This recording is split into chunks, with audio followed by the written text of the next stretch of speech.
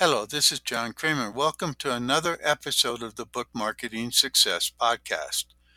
Today, we're featuring the third story in our Book Marketing Success Stories series. This episode, How to Become a Media Star in Your Own State.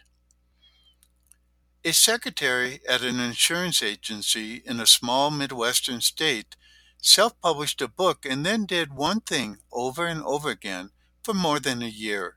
Something that any book author can do as well.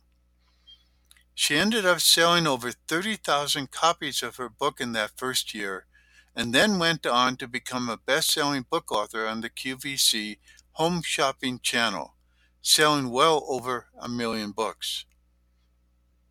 Who was this author? What was the title of her book? And what was the one thing she did over and over again for more than a year? Want to know more? Listen in to tomorrow's podcast.